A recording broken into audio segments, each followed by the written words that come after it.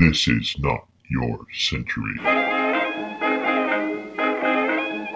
This is Not Your Century, where we celebrate the news and the news media of centuries gone by. I'm King Kaufman. Welcome to the best of Not Your Century. That's my fancy name for reruns. Got 2 episodes for you today. They are 2 of my favorites. All of these episodes that you're going to be hearing this week, next week, and the week after are my favorite episodes. And a lot of times when I collect episodes together to play for you, there's a theme.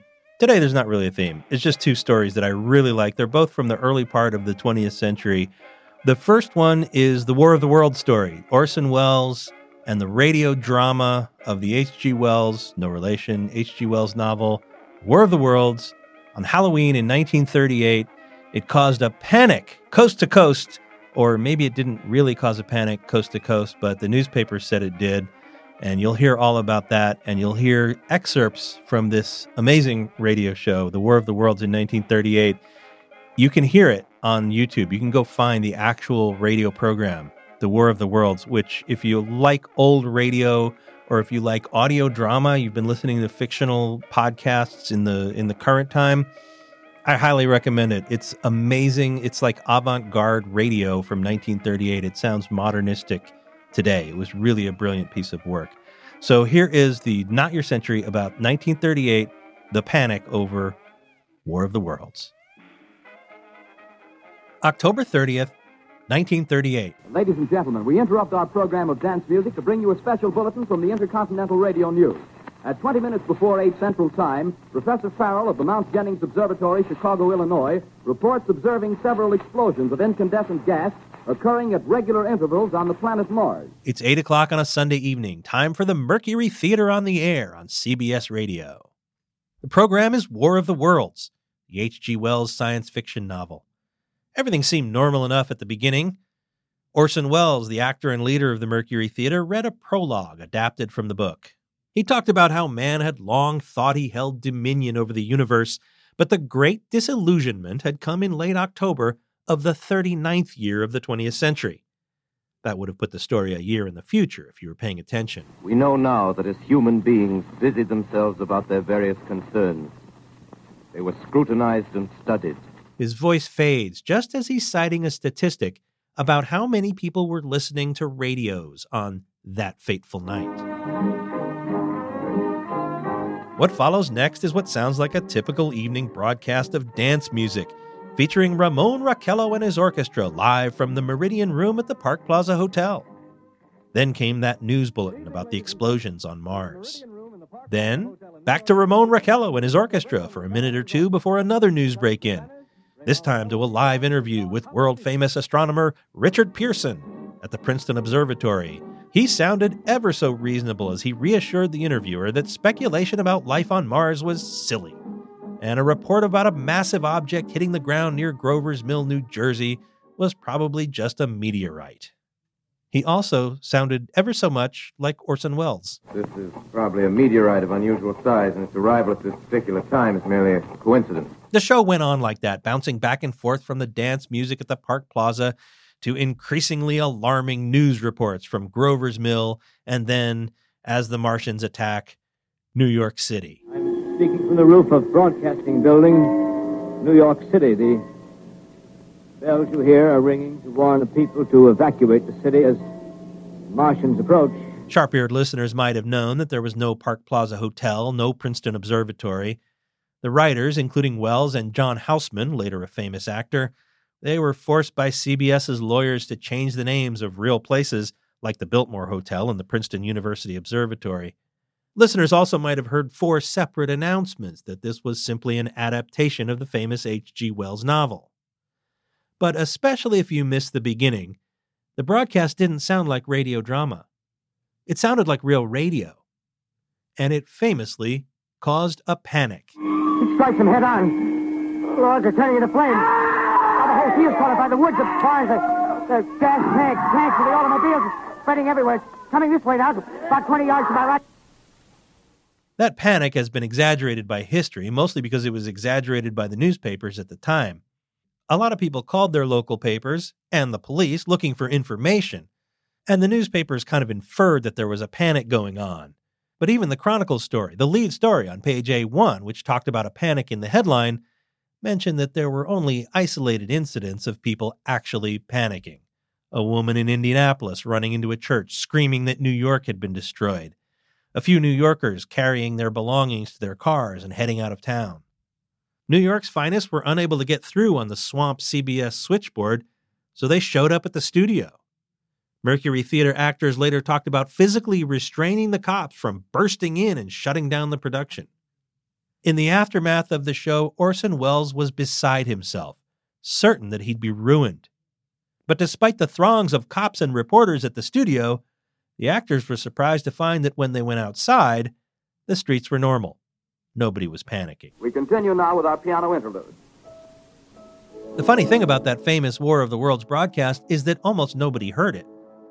Mercury Theater was a low-rated show. It didn't even have a sponsor. And it was on opposite the NBC Red Network's Chase and Sanborn Hour, featuring Edgar Bergen and Charlie McCarthy, and that was a big hit. Most of the people panicking, and remember there weren't many of those, they hadn't even heard the show. They'd heard about it. And they mostly didn't even know they were panicking about Martian invaders. They mostly figured the Germans were coming. H.G. Wells was still alive at the time, and he and Orson Welles met once, in 1940, when they both happened to be in San Antonio, and they were brought together for a radio interview. H.G. Wells was 73 at the time. He mentioned the broadcast and he said, "Are you sure there was such a panic in America, or wasn't it your Halloween fun?"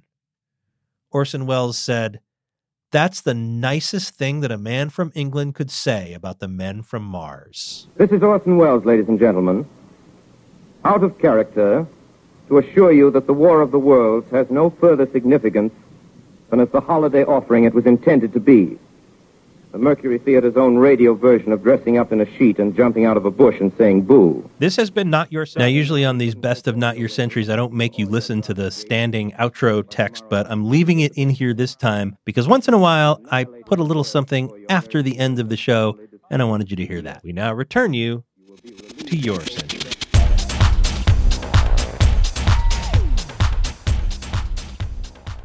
So goodbye, everybody, and remember, please, for the next day or so, the terrible lesson you learned tonight.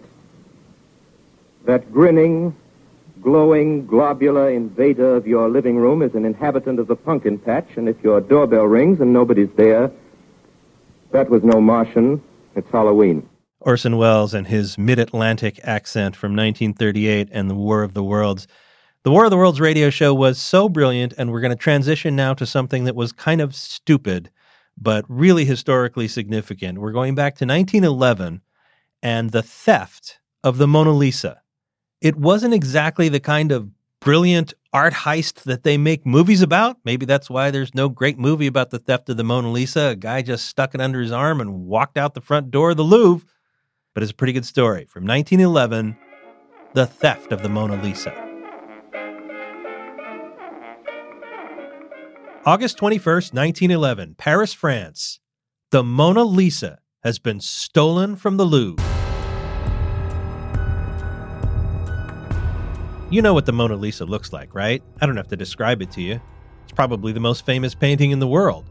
But a big reason it's so famous is that it was stolen in 1911.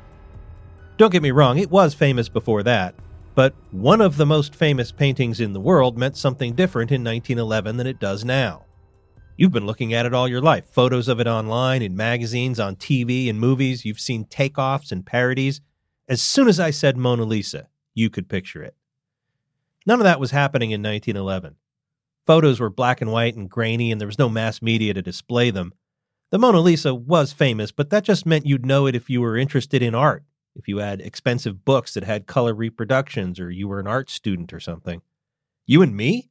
Regular schmoes out here wondering when this whole automobile fad was going to pass? We might not know it. A lot of people saw the Mona Lisa for the first time when it was splashed, in grainy black and white, on page 1 of newspapers all over the world after it was stolen. It was on the Chronicle's front page, but the dispatch from Paris also described the painting.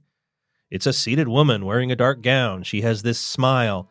It wasn't assumed that people would just know it from the name. Noah Charney is an art historian and author, and he told CNN a few years ago that if another one of Leonardo da Vinci's works had been stolen, that would have become the most famous painting in the world.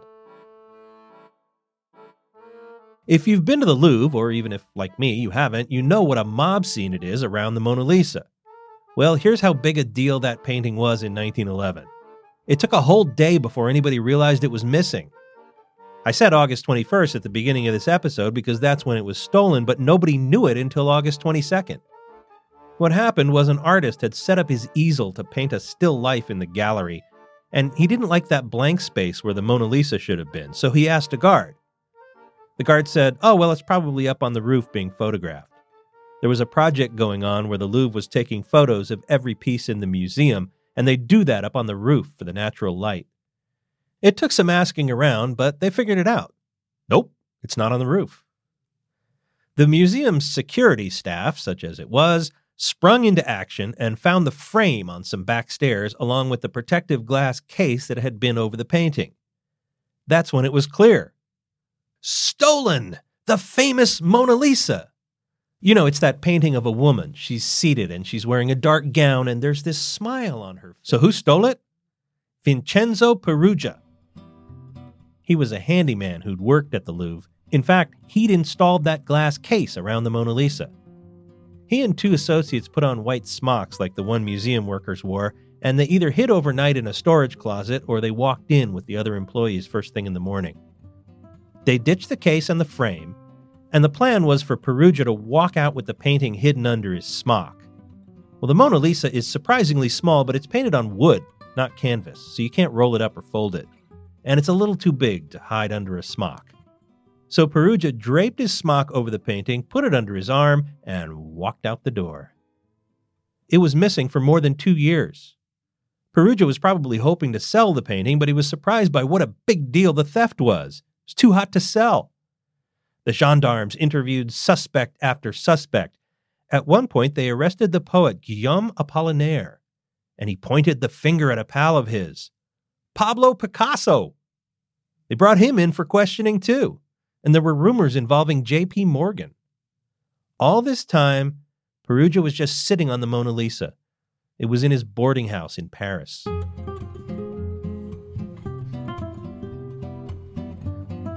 Finally, late in 1913, he brought it to an art gallery in Florence. That's where the Mona Lisa was painted. There are various stories about what happened next. Peruggia was either trying to sell it, or, according to him, after he was arrested, he wanted a reward for the patriotic act of bringing the Mona Lisa back to its home country, 100 years after it had been stolen by Napoleon. Either way, the art gallery called the cops and they arrested Peruggia. Napoleon hadn't stolen the Mona Lisa, by the way. He did stick it in his bedroom for a while in 1821. But King Francois I of France bought the painting in 1516 from Leonardo da Vinci, who delivered it himself when he went to work in Francois' court. Still, Peruggia got a lot of love in Italy for his patriotism, and he got a light sentence, about a year in jail. He served about 7 months. The painting got paraded around Italy a little bit, and then it went back to the Louvre in January 1914. Peruggia died in 1925 at the age of 44, and the world's newspapers missed that story. He had been forgotten. Very much unlike the Mona Lisa. This has been Not Your Century, a production of the San Francisco Chronicle. Audrey Cooper, editor-in-chief. Get great journalism today at sfchronicle.com. I'm King Kaufman. Talk to me on Twitter at King_Kaufman. We now return you to your century.